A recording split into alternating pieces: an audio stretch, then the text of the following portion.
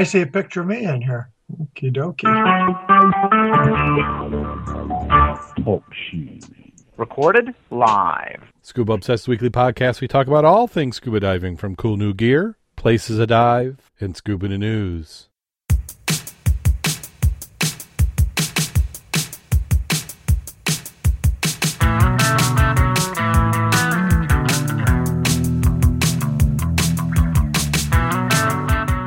Scuba Obsessed episode 261 is recorded live October 22nd, 2015.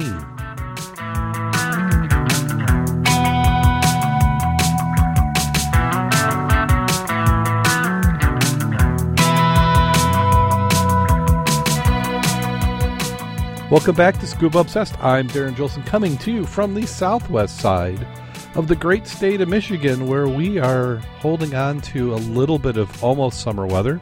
Joining me this week, we have Mack, the dive mentor. How you doing today, Mack? I'm doing very well, I think. And there are people who have been getting on the water as recently as about an hour ago. Yes. So it is, well, the leaves may be starting to come down. In fact, that's one thing. Was there a lot of leaves down there? Yeah, it started remember I went last week out there to get some shots and stuff, and I swear it was 35, 40 mile an hour wind. It just looked like it was snowing leaves. So it is definitely going to start accumulating and inhibit our shoreline work in another couple of weeks. Yeah, because what's nice is when you have a heavy current in the summer, it kind of clears out the shallow spots. But now the leaves falling, they're going to start to collect, and it gets you have to do a little bit more work to get those uncovered bottles. Well, that springtime runoff and the increased flow, like you said, gets rid of the leaves. But you'll remember that little special spot we found way down the line? Yes, I do. That had a lot of leaves in it, even in the late spring. Yeah. But sometimes you just have to do a little work and move the leaves away. Got to get back down there. Only place I've found some coin, so there must be some more of that. We've only found the tip of the iceberg.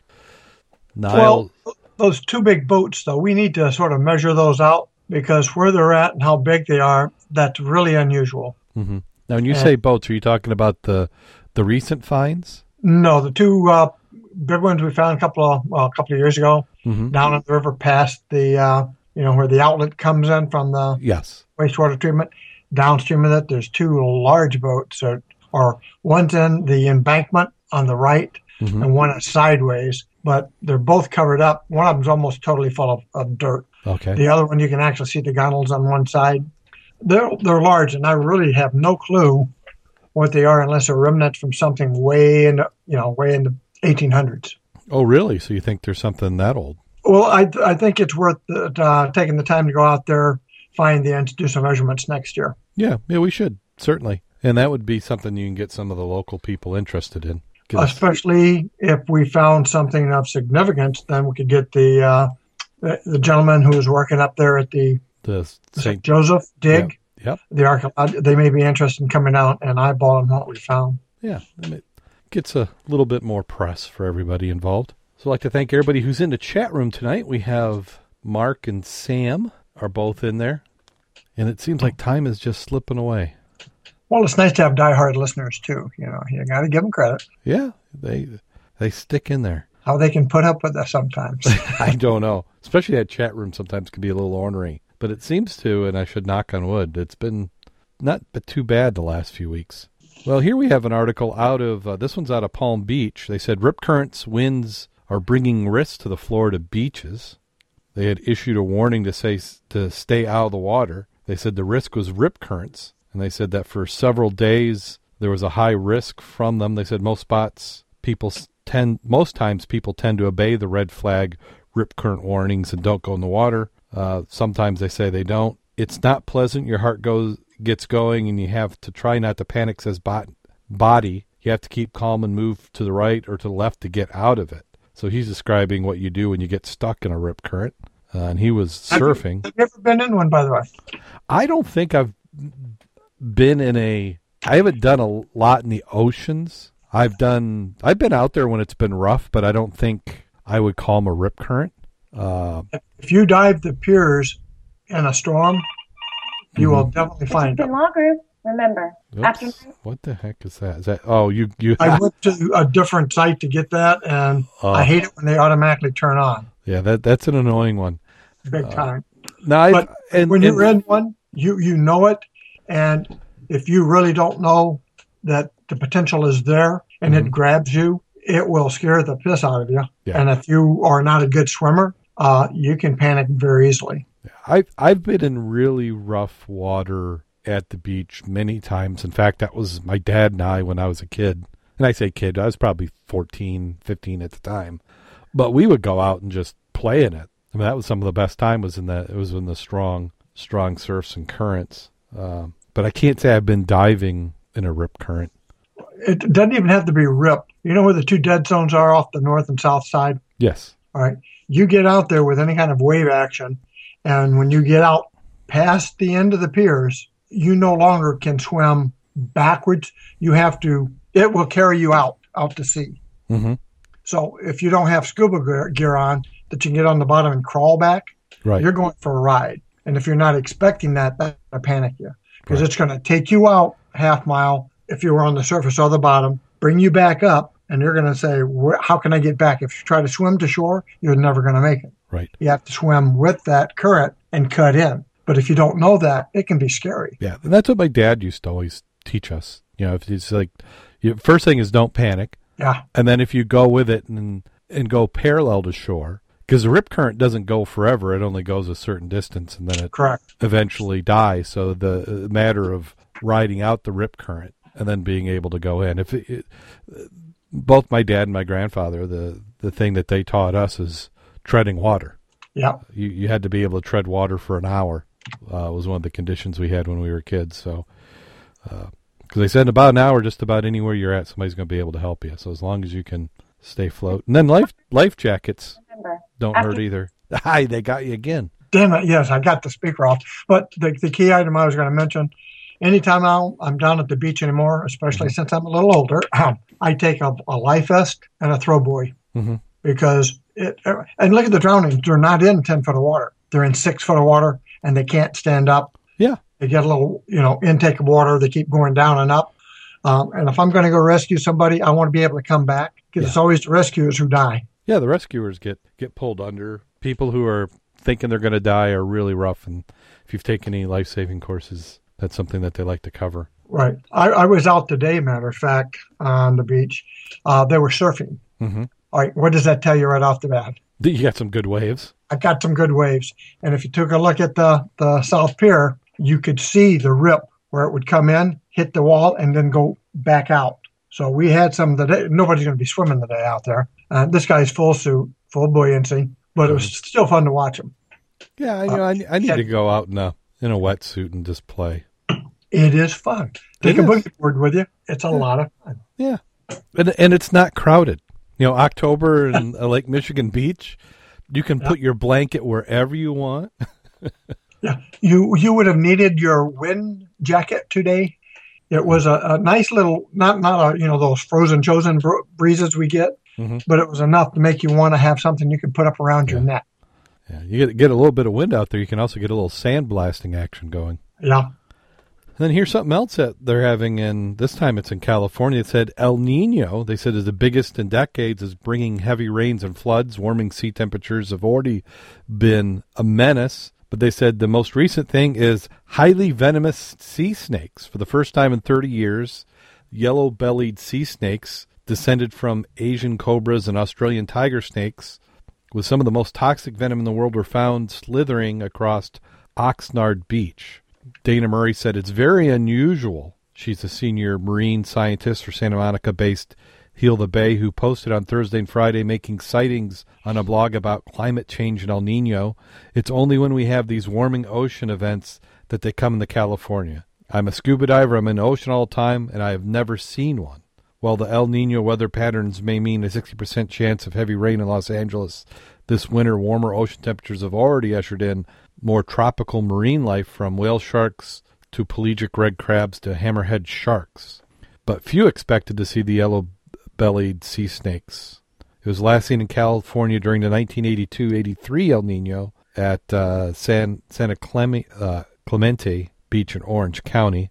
The black snakes with bright yellow bellies and padded tails spend most of their lives swimming in the warm ocean waters a few miles offshore, far at sea, according to, what's this, herpetologists, which I'm guessing is those snake people. One of the most widely distributed snakes in the world, it lurks in the Indian Pacific Oceans from Africa to Asia to Australia to Central America and as far north as Baja California, Mexico. They're highly venomous, but at the same time, they're not very aggressive to humans. Don't get close, take pictures, note their locations, and report it.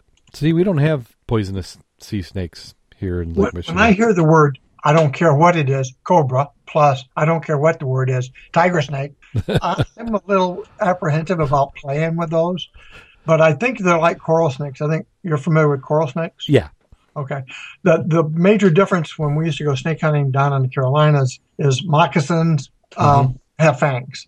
The nice thing about the cobra, I mean, comparatively speaking, is they didn't really have fangs. They had more like teeth. So they didn't sort of strike and bite you with the puncture marks. Right. If you had some kind of protective on your hand or whatever, it was harder for the coral snake to inject you.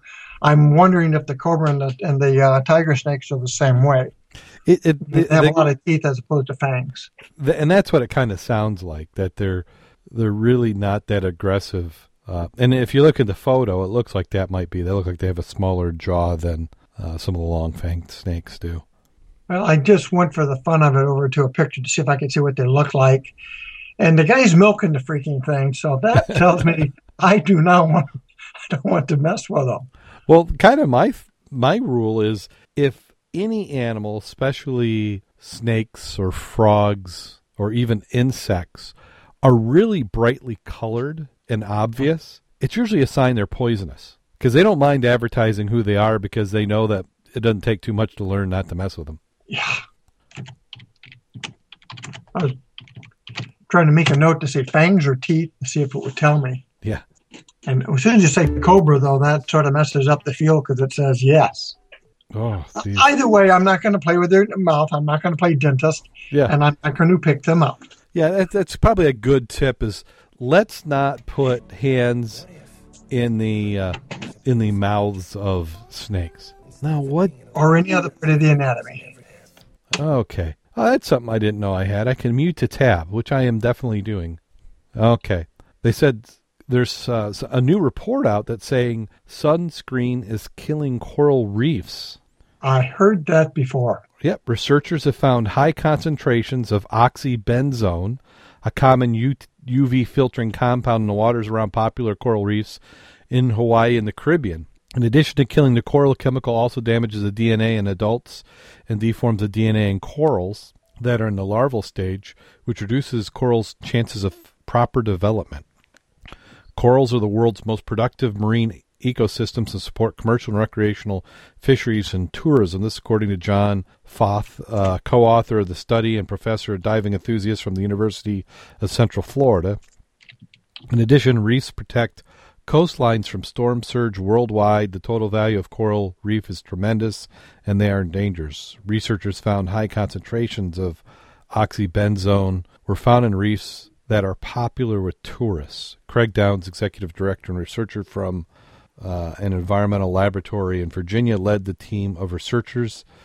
The use of oxybenzene-containing projects needs to be seriously deliberated. Seriously deliberated. Yeah, I don't know. What do they mean by deliberated? Talked about?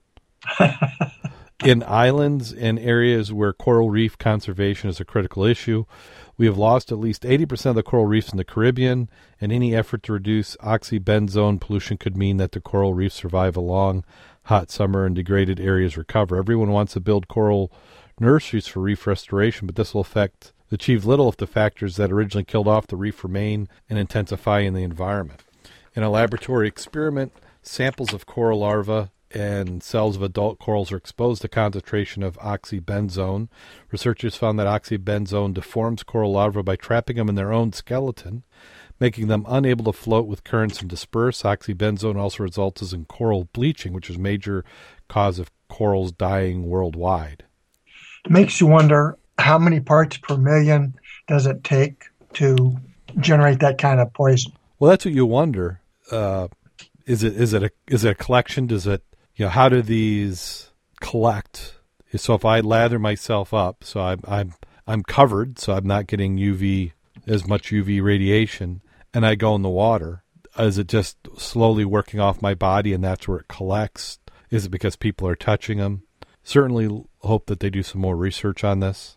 And then, I used to have an item that would tell you percentages of pollution for drinking water, how much it would take of oil or gas or something to dilute it. So you could not dilute it, but to be in it. That made it no longer good, safe for drinking. Right. And it was amazing how little it took to make it no longer safe for drinking without being boiled, filtered, and whatever. Right. It doesn't take a lot. And especially with oils, they tend to disperse along the surface. Yeah. And then we have some research showing that ancient crystals may have been involved in Earth's early history about 4.1 billion years ago, just over 400 million years after it was first formed. They're saying it was a pretty rough place. The geological eon is even known as Hadon, named for the Greek god of the underworld. But one study suggests that life was evolving during those early days. Findings put the origin of life 300 years ahead of schedule and are already stirring up controversy. The study, published recently in Proceedings of National Academy of Sciences, presents evidence in the form of zircon crystals. These minerals, which are related to cubic zirconium, which makes those spoof diamonds or faux diamonds, incorporated and preserved materials from the environment as a form. The tiny crystals are basically indestructible, so they're left behind as time capsules of sorts as other minerals are lost to time. Examination of 10,000 zircons from the early days of the planet yielded one fleck of crystal with pure carbon in the form of graphite. The zircon was dated as 4.1 billion years old. Analysis of the carbon suggested it could have been formed by organic processes. That's way beyond me and my organic chemistry. Yeah, it's more than what most of us got. So what they're doing is they're saying they're kind of making inferences based on the dating of it, the materials present. So they're saying that these materials, which I think are that far old, prove that life was already starting to form by that time. And Cuba has a initiative. They're trying to protect the sharks. From? Well, as soon as it loads, they'll tell you. I haven't bought any. Yeah. They launched an initiative to protect the sharks in the pristine habitats. The action plan reached through 2 years of collaborative research with the New York-based Environmental Defense Fund, whose imposed size and capture limit on fishermen set aside protected areas could create closed seasons for shark fishing, officials said. Now, here's something. How long have we had relations officially with Cuba? You mean in the last year and a half? Right. I think it was just the last month. And why do we have New York, during that time, there's the New York Environmental Defense Fund working with Cuba? Well, that's international, right? Well, maybe. I mean, the fund was based in New York. I guess it's possible that they could have workers throughout the world. Just because we didn't acknowledge them, if you wanted to go to Cuba, you went to Canada and you flew over.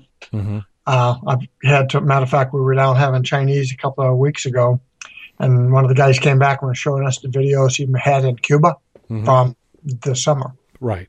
Now, that's the place to go if you want to get a really nice old Harley Davidson that's still running, or 1957 Chevy.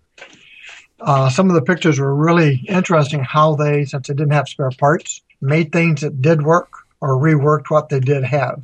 Very ingenious. Yeah. But my point, I suppose, was you can still get there even if we weren't friendly with them. We had a lot of people visiting and doing business with them via other countries. Right. And there was exemptions you could get, education or medical and other things that would allow you to go back. If you had family in Cuba and Cuba would let you in, you could go in that way.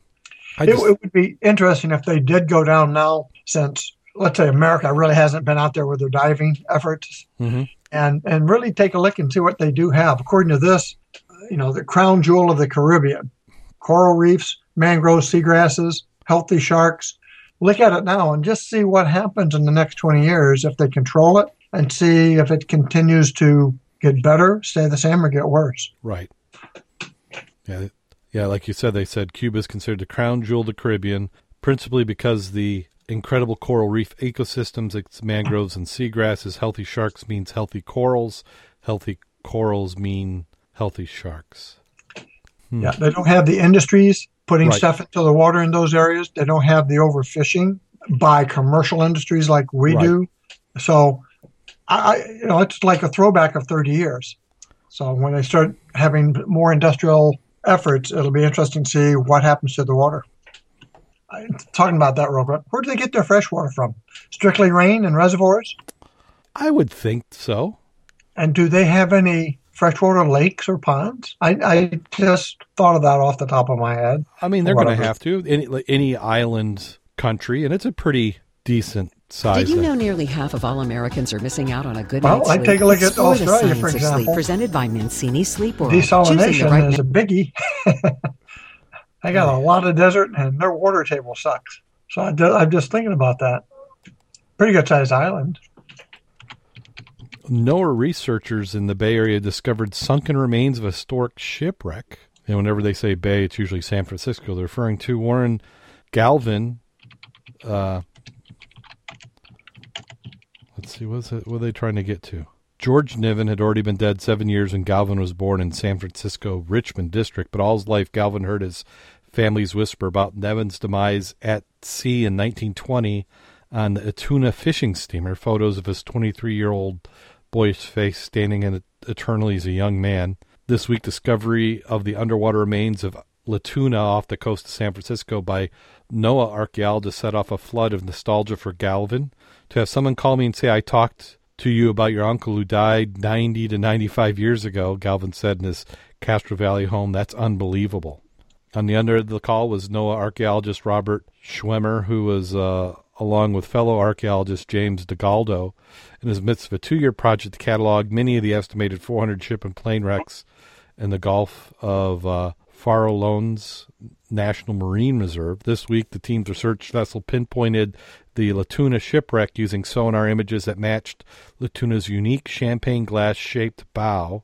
Using remotely operated underwater vehicles equipped with a camera, the expedition was able to probe the ship's carcass, setting eyes on the brass helm, its original triple expansion engine, and a bulging load of cement still in the hold. It's the first time in 95 years anybody's seen the wreck, Schwimmer said, peering into the monitor, filling images of the ship's bones.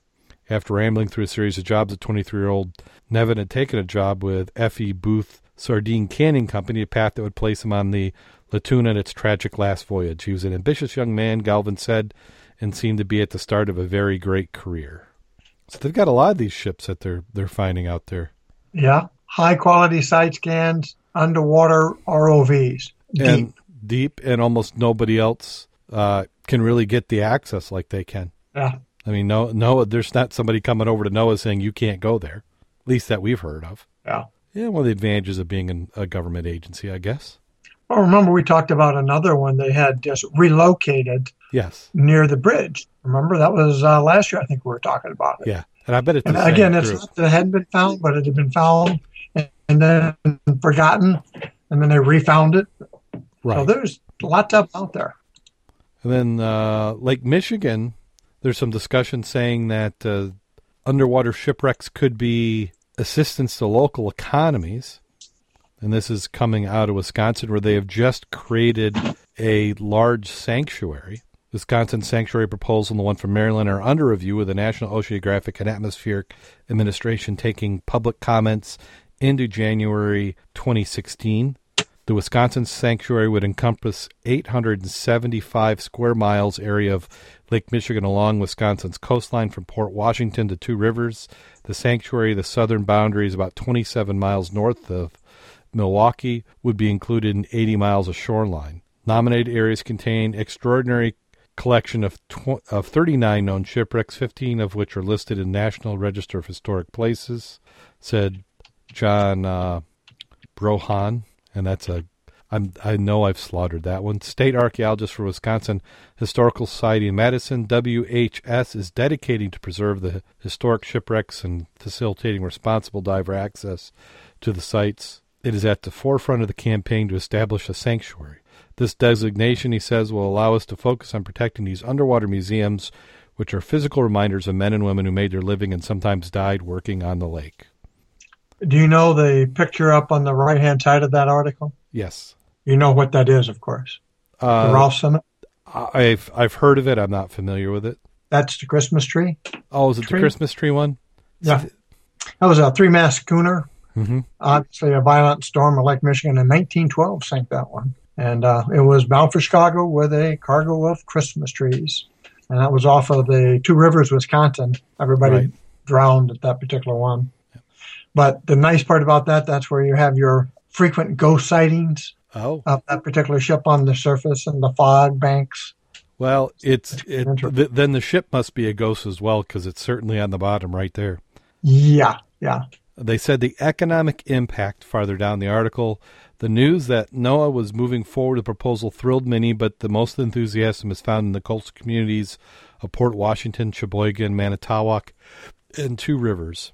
Greg Buckley, Two Rivers city manager, says our community history is written on the water. Two rivers that reach the confluence of our harbor on Lake Michigan, the Big Lake itself, where our location on Raleigh Point has made Two Rivers witness to many shipwrecks. Two Rivers and other communities in the mid-Lake Michigan coast have struggled with lost marine industry jobs and have succeeded in reclaiming waterfronts for recreation, education, tourism. The revitalized downtimes invested in libraries, museums, trails, and tourism initiatives. Manitowoc boasts a federally recognized port and maritime museum, a docking site for the SS Badger car ferry that crosses the lake from Ludington, Michigan. Port Washington has a deep water harbor, an award-winning lakeside park, a port explorium which focuses on marine history. Two Rivers is home to one of the last commercial fishing companies on Lake Michigan, as well as dive shops, Great Lakes Coast Guard Museum, Rogers Street Fishing Village. Visitors to these locations expect to hear about Ralph Simmons, a.k.a. the Christmas tree, the three-masted schooner, which we just talked about. As community pursuing development will turn the faces back to the water, we see establishment of a national marine sanctuary as a huge asset in terms of drawing visitors to our area and increasing public appreciation of our maritime resources. Now, interestingly enough, they didn't say what benefit they're getting. Well, we've talked about this many times. A national sanctuary, drawing visitors, public appreciation. They're going to have sites along the lakeshore saying this is what's out there. I'm not sure how that makes it a nice asset. It's already there. People are already using it for vacation purposes. You're already diving. You're already fishing. You're already boating. I guess we're just hoping that a little bit more promotion wouldn't hurt. It'll be interesting. Personally, I see it as another mechanism for the government to have control over something they can't control. Right. They can only control the people. Right. I mean, as much as I like the recognition, I at some point see it as pointless. It's kind of like my feeling on double penalty zones. If you don't want somebody to do something, then do you want them to do it less someplace else? And this is where we go off in the political thing. But, okay, we say it's a hate crime, so that's much worse than a regular crime? I mean, murder is murder. I don't see how you can be any different. Right, and that's the same thing with this. It's like you've already protected it, but now we're going to double protect it? If you're not going to put any money and resources into it, you really didn't gain anything by now saying it's national. So it's more of a smokescreen or just a symbol than anything else. Other than I can charge you for other items as access. They were talking about the 22% of Wisconsin is underwater. Now, I'm not sure how they mean that unless they're talking about the lakefront areas.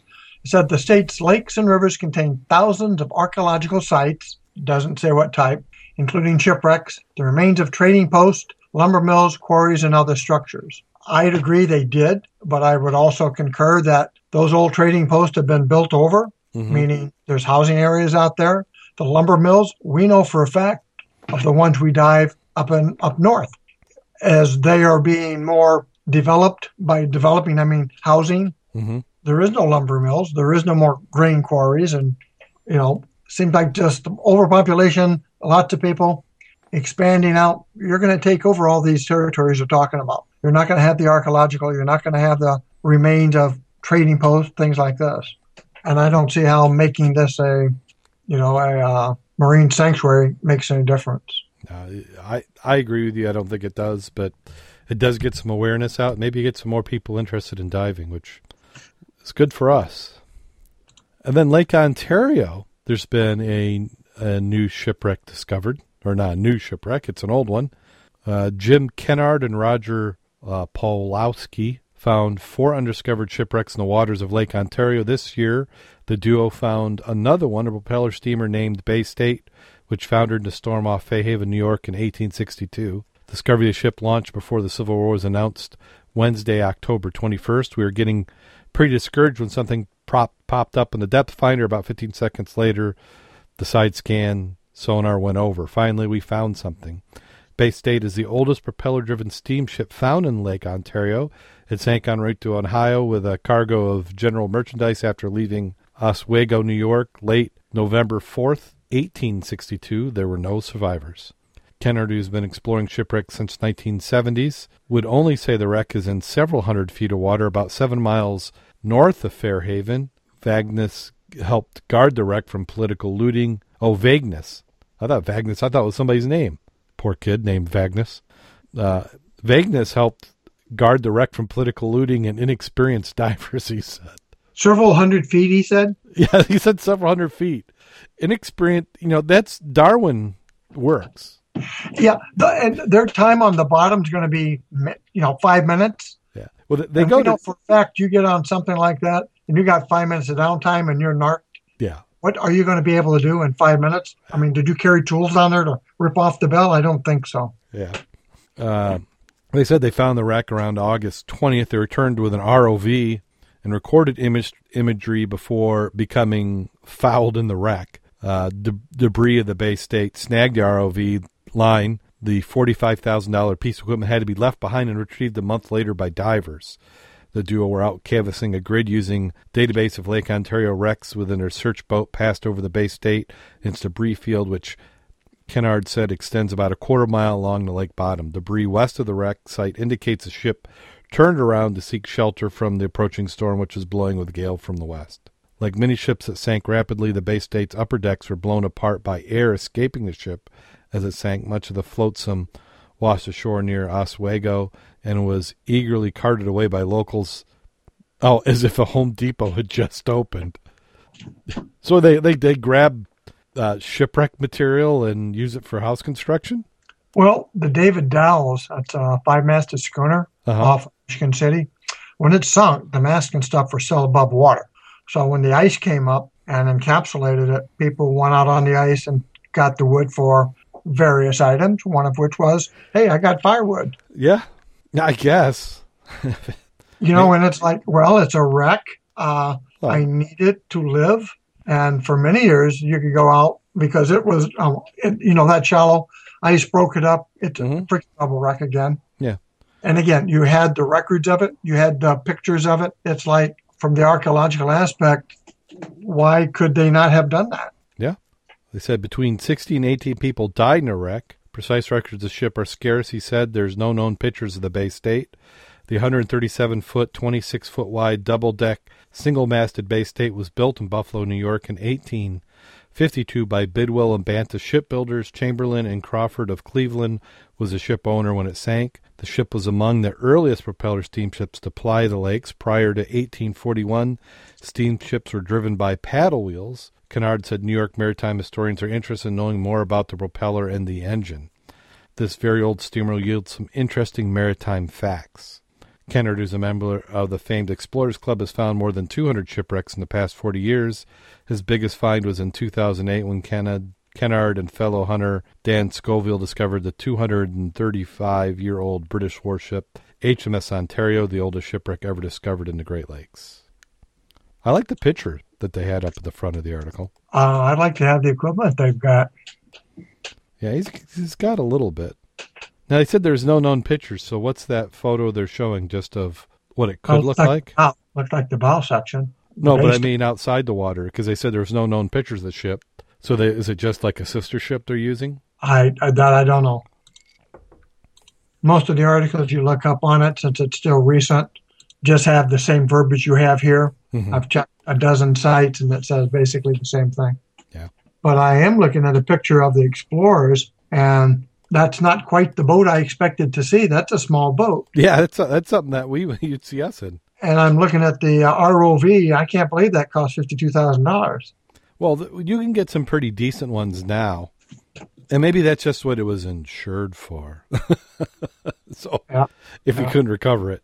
And it's nice to see there are a lot of gray hair, no hair people there. Well, that's both good and bad. There's nobody else, really. Well, you have to have somebody who can afford the gear. Yeah. Those guys look like a bunch of us retired people.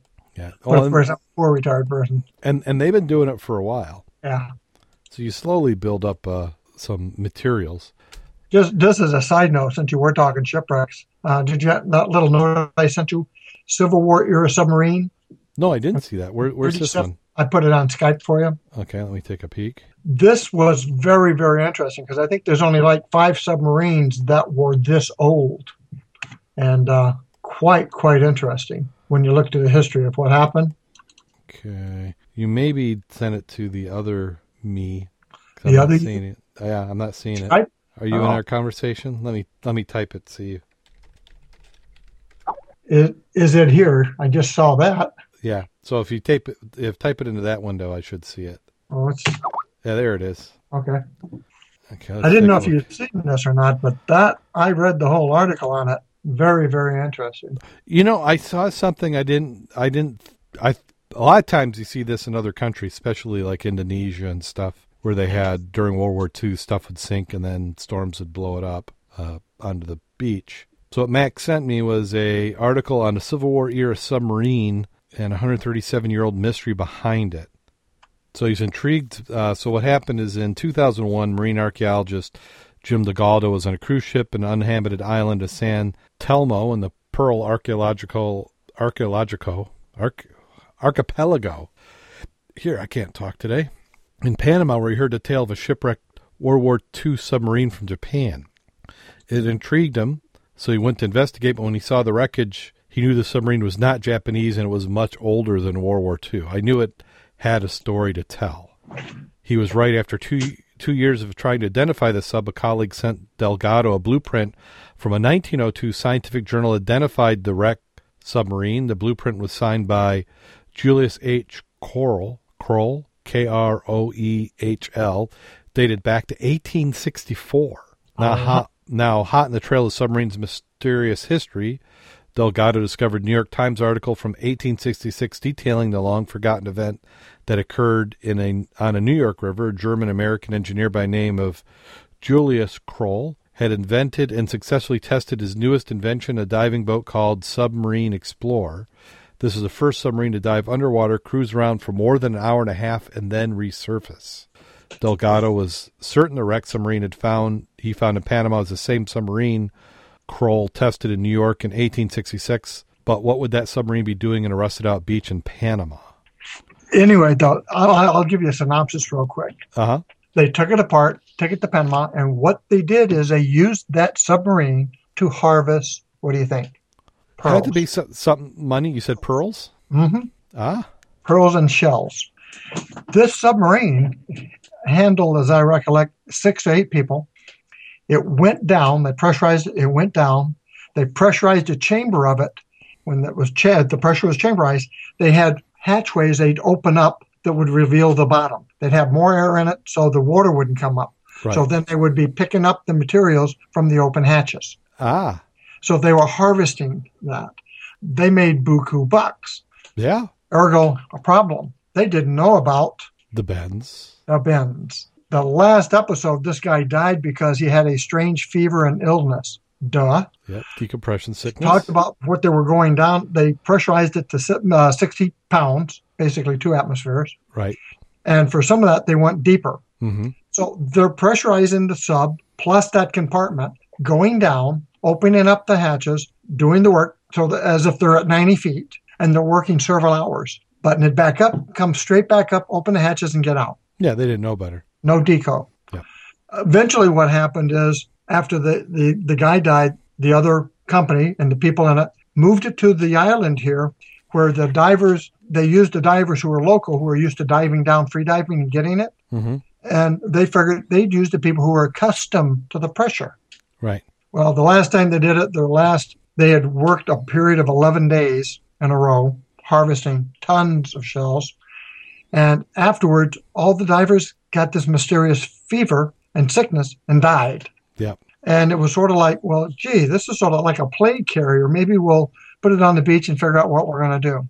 Right. That's where it's been. Yeah, you have to think about it. And in fact, that'd be an interesting plot for somebody to make a movie. Because if you didn't know better, you'd almost think something supernatural. Well, when they got down to it, they're looking at that guy was so far ahead of his time to think of something like that. Well, and you could see where if you do things, and this is how inventions, your successful inventors tend to work, is it's a lot of incremental improvements in learning. So once you get the pressure hull and you're able to control going down, and you can just keep going down a little bit farther, and you just do little steps. But that didn't change physics. So if you're not taking that proper time to decompress, it was just inevitable that you're going to have a problem. Well, and it's interesting to be able to do the research at his own expense and stuff and take this much time to solve that mystery, and then to find out it came from the States. Yes. And you're talking Civil War era. I sent you a picture of another link, which is what they believe is what it looked like.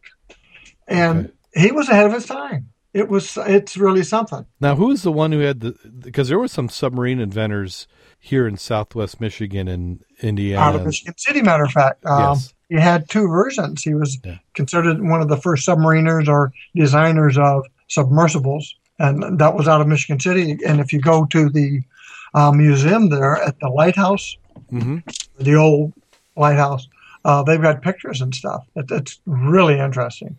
Yeah, see, and what year was this? This would be... You're talking the same. This was after Civil War, so you're talking still 1855, 1860. Yeah, so this was after the Civil War then? Well, this one was, yes. Oh, 1865, but the... Right, because he fought in the Civil War. Okay, so he may have... Marine engineer for him, for the Union. For the Union. So he would have known of the Hunley and... the Monitor and those vessels. Yeah. So they would have started developing that plate technology of how you weld steel together and you make it tougher. And he had a double hull, which is unusual.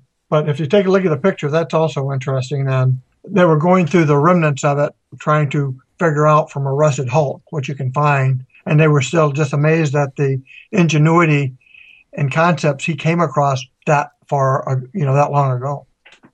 Well, would it be worth it, or is there anything to salvage for somebody to try and do a preservation on it?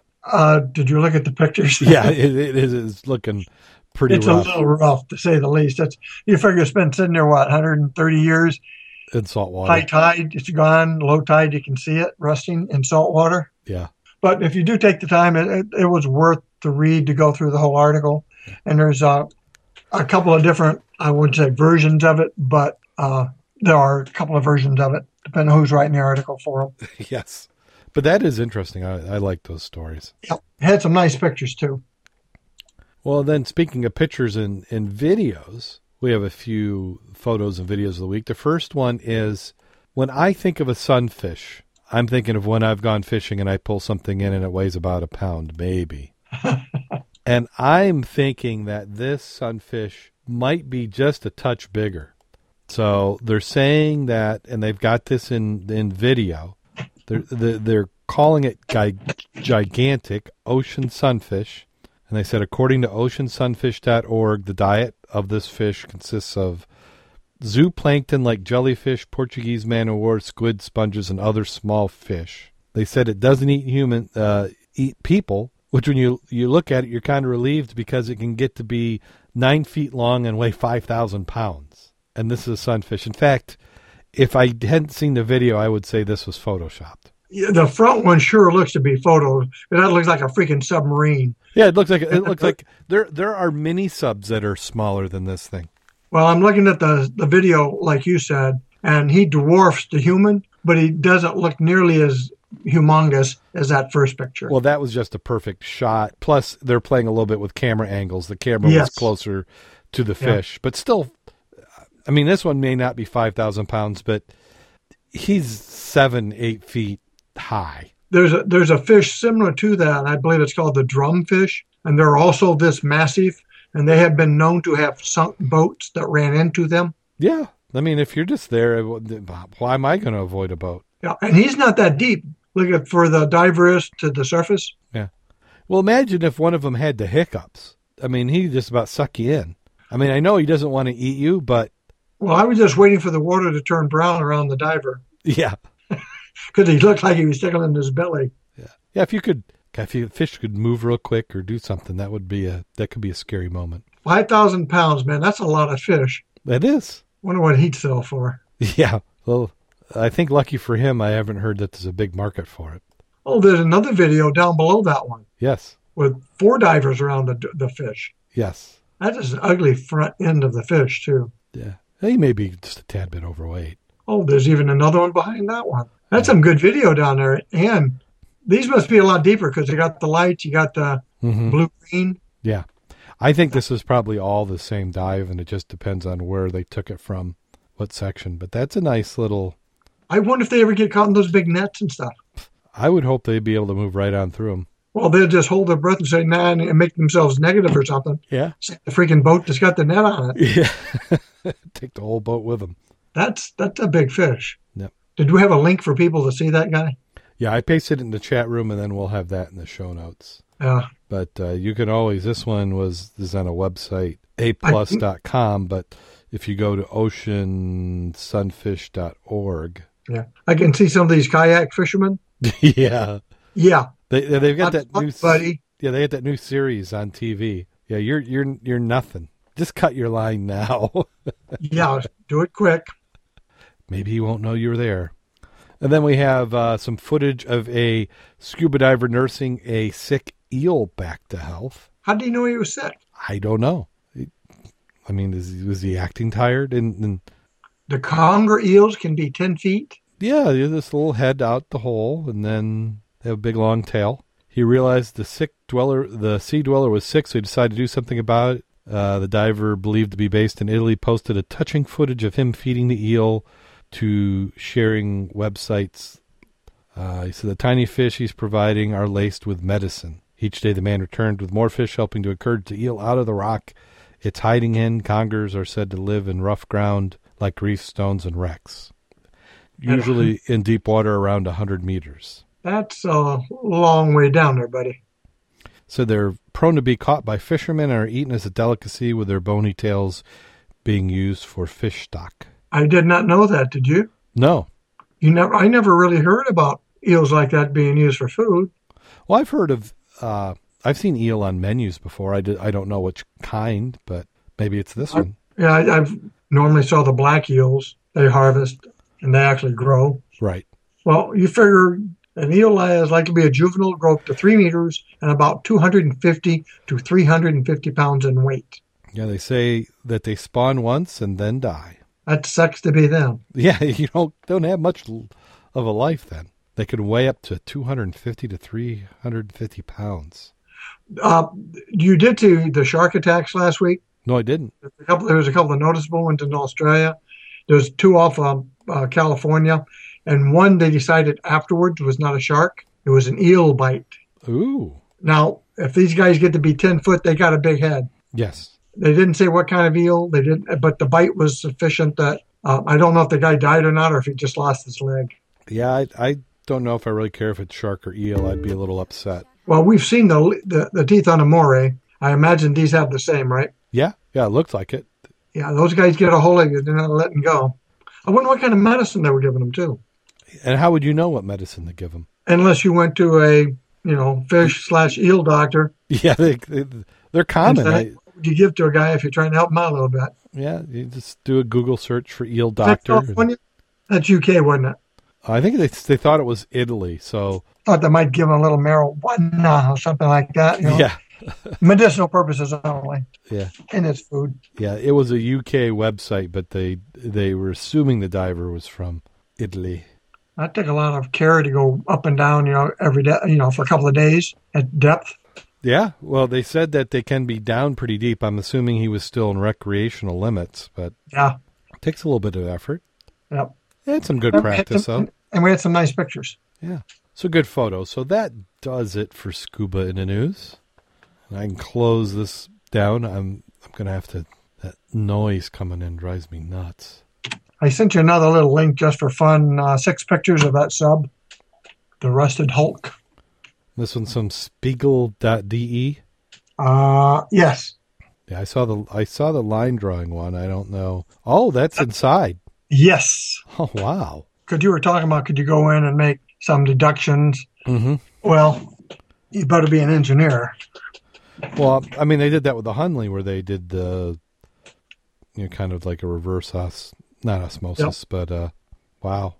They use some pretty decent steel on that. Yes. Because they're walking on it. They don't act too concerned that they're going to fall through. Yeah. So what makes you wonder is what's the difference between that at the top and the parts where it did break off? Did something run into it? Did somebody try and salvage it and then give up after a while? Well, after that many years, I imagine something had to happen. Yeah. I mean, how many storms? Oh, hurricanes? Certainly. How many vibrations up and down did it take? The original item that I thought was interesting is that was powered by man. That was not an engine. It was propelled by muscle power alone. Yeah, that makes it a little easier not to have to deal with combustion and fumes and batteries. Yep. And what they did is they pressurized it from like a barge off to the side, and they pressurized the sub and the hatches and stuff. And then it went down. It really didn't travel a long way. It was basically, I find me a field, I go down, I go just a little bit, find where I want, and then I get all the stuff I can, then I blow ballast and come up. Right. And what they did, and that was an interesting factor, they were using candles for light, which of course takes your oxygen away. And again, at 2 atmospheres, 3 atmospheres, your content of oxygen is higher, right? Yeah. So your candles burn pretty good. So by the time they were getting flickering, yes, oxygen pretty good. Yeah. What they did is used a mist of water to help convert and channel out the CO2. Oh. Yeah, it was like listening to those guys. That was interesting. Now, you wonder, did they understand exactly what they're doing, or is it kind of trial and error? Yeah, well, if I spray water, the candles light better. Okay, not knowing what we're doing. Yeah. Interesting. Very interesting. 1865. Not yesterday. Yeah. So let's see. Since last week, did anybody get out and do any diving on the weekend? Are you aware of? Sure. I'm going to kick that. Well, you were at the meeting. Yeah.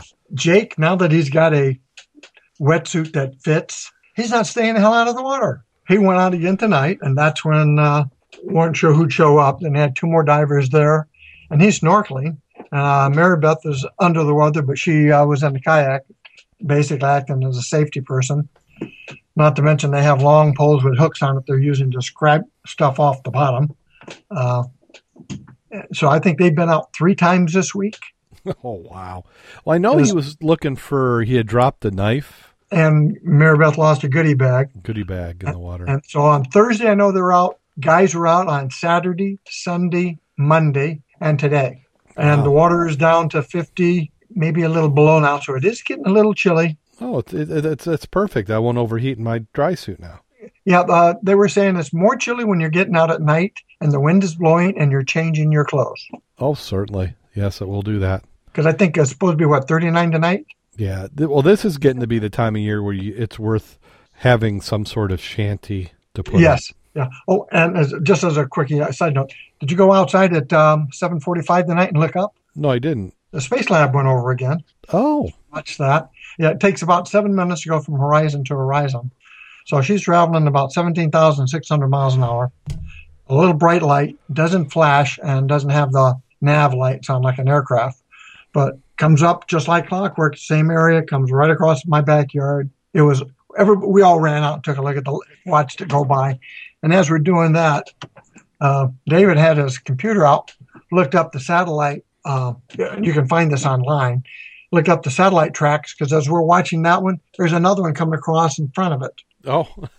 But it was a lot smaller, and it gives you the brilliancy of the object, so you'll have an idea, plus the exact tracks. Wow. And you can hold his up to the sky, and it'll tell you which satellite it is. Oh, nice. That is freaking awesome. I've heard of that software for stars, where you You hold it up and it will show you all the constellations. Yep, I've got that on mine because when I went camping with the boys, I took that with me so we could do a little bit of, let's see if we can find blah, blah, blah. And, it's good for about 25 minutes for the early board, but I enjoyed it. Well, that's what I need because I love all that, stars and stuff. But my memory is just not good enough to be able to figure out what's who's what. And then those pictures, it's the huntsman doing whatever, and it's 3 stars, and somehow somebody came up with a 30-line drawing to correspond. Right, like the hunter. Oh, yeah. Yeah. But it's really nice having that because you can see that, and it makes more sense. And you can really see what are those bright, and, that's Mars, that's Venus, and that's Mercury. Yeah. Yeah, it's worth having. And if you haven't done that, people, and you got a little iPhone or something or an iPad, put the star chart on it, go outside during summer. It is really worthwhile, at least for a day or an hour anyway. Yeah. Well, it's when you come out and visit us out in the rural areas where we still have light pollution in the horizons thanks to South Bend and Chicago. We do see the stars, so you can get some pretty good shots of the sky. And if you are up in Sheboygan, you can see the Northern Lights on occasion. And that, if you've never seen it, is awesome. Yeah. And I think the best time I ever saw the Northern Lights was in an airplane coming over Greenland one time. And if you didn't know about that and you were, 500 years ago, it would scare the heck out of you. You think that there's something happening. Oh, big time. The wrath of God is coming. Yep. Yeah. And speaking of that time of the year, the leaves are starting to turn. Yeah, I think in the last couple of days, there's a couple of full-blown orange out there around me. Yep, so it's worth coming to Michigan and doing a leaf tour. We get it. We're one of the last to turn because we get the benefits of Lake Michigan preventing the frost. But we've had some frosts this last week. So the bottle finding. If you go to the Mud Club site, Mack's been putting up some photos, mudclub.scubaobsessed.com. You can see some of those finds, both in the treasures and the posts. Yep, the fresh mud normally tells you who, basically, a lot of times who the people were and where they were at. Some good pictures.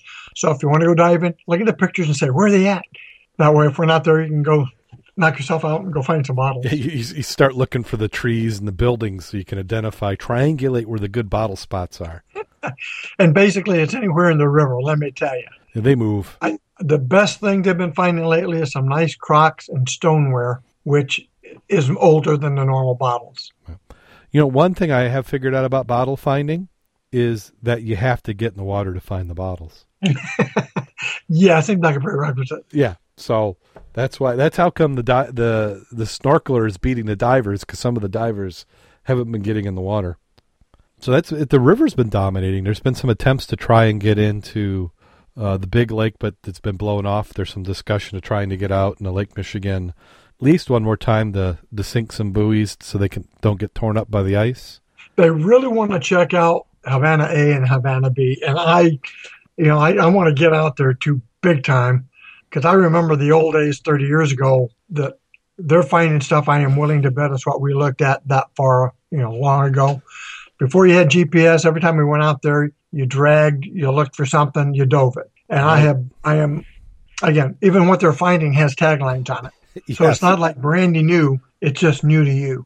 Right. And with GPS, we've been diving the same piece of wreckage, because you go there in the spring, you throw a buoy on it, and then you tie off to the buoy. So you're not going and hitting all the external parts of the wreck that you weren't aware that were there. Yep, and the viz really hasn't been that great this year, which has really surprised me. We have not had that spell. We got a little into the lake late this year again, and I think had we been in there early, we may have had some of that good viz. It's at March and April. If you can get a 2 or 3 day stretch without a storm, we can get that in. So hopefully this next year, that's what we'll do. That's my goal this next year, is I want to be on Lake Michigan in March. And this year was the lousiest year we've done in 10 years, I bet you. Oh, yeah. And the best visibility, even on the Ann Arbor 5, at 120 feet and 160 on the bottom, was 40 feet. Yeah. And the year before, we have had 80 feet. Oh, I've had it to where you can be on the line coming down, and you can see the bottom at 160 feet. So you can be, you've got over 80 feet of viz easy. And that's impressive. That's like living that's like living in a piece of art when you get to do that. Yeah, we need that next year and really see what we got on the A and B out there. So what we're asking is, if you live in South Bend or Elkhart, don't flush your toilets. Just save it. Don't pour any oil down your drains in the roads, because it will go into the river. We just need that clear water. That's what we want. If you want to follow us, you can follow us on Twitter. We post articles all week long at Scuba Obsessed on Twitter. You can follow us that way. Also, our website, www.scubaobsessed.com. You can listen to us on the RVO Radio Network, Reno Viola Outdoors. You can pick us up on a variety of live tune-in type stations. We're also on Stitcher. The fan map. We haven't talked about the fan map in a while. In fact, while we're doing it, let's go take a peek. I haven't seen anything. And if you're new to the show, what the fan map is if you go to the website, which is scubaobsessed.com, we have a fan map, and you can see where all the other fans throughout the world are visiting the site. And you can put your pin in the fan map. You put in as much or as little information. So let's see, how do I describe how you get there? Maybe it's in the bottom. I redesigned the website, and I've been working on other websites, and I tend to forget. Do I have something somewhere that says fan map? Scuba Obsessed Fan. So if you go in the footer, About Us, and click on the Scuba Obsessed Fans link, and you can see the fan map. That's probably the easiest way to do it. I probably have it in one of the other menus as well. When you say footer, what do you mean by footer, by the way? Footer's the very bottom of the website. So you've got the header, which is the top of the website, which has the logo. Our website design is a two menu. We have a top menu, and then we have a middle menu. And the middle menu, when you scroll, that one will then be anchored to the top, so it can be a little confusing. And that's more of the posts about the show and some of the sections. And we're going to be adding some more as it gets colder and I can do less outside. I got a lot of outdoor projects to do, but as I'm forced to stay inside on the weekends in the winter and we're not ice diving, I'll be doing some more with the website, some features. But you go down there and you go to the bottom footer, and it says About Us, and it's got a lot of little details. And one it's of a them, map. It's basically a map. I just went there. Yeah. It's colored map in the left quadrant. Yep. Linking at you. Yep. And you can go in there and you can pin it. And we've got people from all over the world. And these are the ones who have put their pins in the map. So these are people who have listened to the show and heard me talk about this. There's also, and this maybe this is like a little bonus section, is if you go all the way down to the bottom, like in that little footer area, we've got different streaming players to where you can listen to the show. We've got some of them you can pick up the show from TalkShoe, pick it up from Stitcher. We have the Reno Viola Outdoors. We got a link right to their website, and we're on Fridays. And I need to get those exact times. So rebroadcasts a couple times on Friday on the Reno Viola Outdoor Network. But you go all the way down to the bottom. The very lowest thing, it shows you the activity of the day of people who are visiting the site, and it gives you another map where there's dots that are red and yellow, and the yellow are people who have visited in the last 24 hours, and you can see everybody who's where they're coming from. And just there's a yellow highlighting screen that says recent, which is just today. Yeah. United Kingdom, Little Rock, Arkansas, Porto Alegre, BR, Brazil. BR, I don't know where that is. I think it's Brazil, isn't it? Okay. Westfield, Indiana, St. John, California, Semi Valley, California, Puerto Rico, Winter, California, South Bend, Indiana, Seymour, Tennessee. Yeah, South Bend might be me. Who knows where they give me credit? And then it shows you some of the breakdown of where people come from who listen to the show. And even though we're from Michigan, by far, if we were to use this as a gauge of interest, saying that proportionally everybody around the world listened, California wins out almost 2-1 over any place else. Yeah. And let's see here. Missouri has 14 people. Yeah. We need more. Yeah. Florida is also another hot spot. Texas, Michigan, New York. So some of the top areas, and that's just people who are coming to the website, not necessarily listen to the program. You can listen to the program and never visit the website, which is fine. You know what's funny? Other than Michigan and California, United Kingdom, Canada, Brazil, Australia, and France have more people than the other ones from the other states. Yeah. That's weird. Yeah. Portugal, Thailand, Japan, China, Russia. Damn, you're famous. Yeah, we got people from all over come and listen to the program. We have tortured people with us whining about scuba diving all over the place. I'm just looking. Serbia, Venezuela, Bolivia, Namibia, Poland, Denmark. I can't even pronounce this place. Ecuador, Uruguay. That's quite a few. Vietnam, Hong Kong. That's amazing. United Arab Emirates, Indonesia, Ecuador, Denmark, Poland, Israel. Are we corrupting all these people? Yes. They're listening to these two damn Americans. Like, man, those guys are out to lunch. One podcast at a time. And you know what the most popular article is on the website? It's us talking about how to stay warm in a wetsuit. Well, that's freaking important. Yeah, it's one of those things. It's kind of why you get a wetsuit. At least many of us is to stay warm. So if you're a wetsuit diver, look for that article. You probably go to our search box and type in wetsuit. But I will tell you, as nice as you can be in a wetsuit, a dry suit still beats it. It does. I'm sorry. I hate to admit it. Once you get in that dry suit, you don't want to go back whenever it's chilly. Yeah. And I did type in wetsuit on the website in the search bar, and the very first article that comes up is tips for being warm when scuba diving, cold water, in a wetsuit. And that photo on there is Mac, myself, and Jim Kleeman doing an ice dive in wetsuits. Where's that at? I'm going to go see myself now. Yeah. And we talk about the triangle, which we'll be getting close to ice diving. We'll talk about it again, but that triangle always shrinks. It's kind of like the jack-o'-lantern. You cut it out, but then it shrinks somehow. Yeah, I think we're going to wind up doing a big deal one and actually having some PR, maybe some video. Newscast video. Yep. But for that one, we will definitely do it by the book. The official way. Yeah. But that's some of the things you can get in the website. I need to get back and do some more articles, which I will. It's like, where does the time go? And you can also follow us on Facebook, www.facebook.com/Scuba Obsessed. And we always like those likes. And we try to be really light on spamming. I'm going to do a newsletter here pretty soon. And then as I see here, I got some links I need to fix of images. When we move the website, some of the images didn't come across. So I've got to fix some of those as I spot them. Well, I'd say we're to that time of the show. Yes, we are. Well, they're talking about, somebody's asking, New Year's Eve dive is what number? Oh, God, let's see. 85, 95, 2015. That's got to be 40-something for me. Wow. I got my neck brace off today for the first time. Oh, so it's officially off, not you cheating. It's off today. It's an experiment to see how well it does without getting sore. And I will be in the water next Thursday. Oh. If not, maybe. How are you going to put on now you're going to do a wetsuit, something that zips? I don't know. I got the zippy hood if I have to use a wetsuit. Yeah. I just need to get in the water. That's all there is. You got withdrawals. Yeah. I will get in the hell high water next week. I haven't figured out how yet. Mm-hmm. Well, let's see. Are you ready for that time of the show? Yes, sir, I am.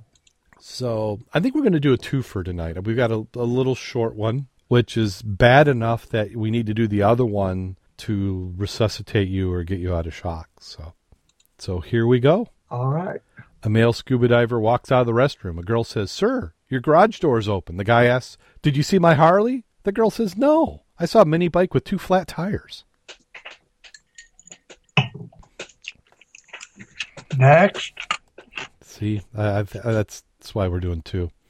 And this one, I'm not sure. I had a hard time validating the source, but it said it's a Dan notice, and it has to do with shark attacks. So it says, due to the increasing number of shark attacks on divers, Dan is urging divers to take the following precautions when diving in known shark areas. One is to wear bright-colored dive gear to distinguish yourself from seals and sea lions. The second is use chemical lights to illuminate your colorful dive gear. 3 is to avoid swimming in areas known to contain sea lions and seals.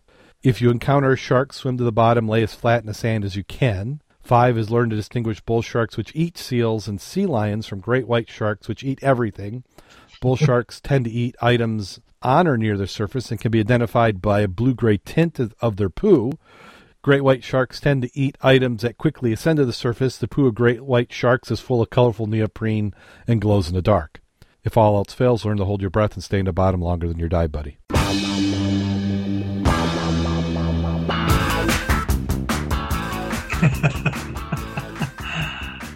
I'm not sure if that was Dan. I think somebody may be putting this on. Not, but... Maybe not Dan. So, on that note, there's like 2 of them that died. Go out there and get wet. And stay safe.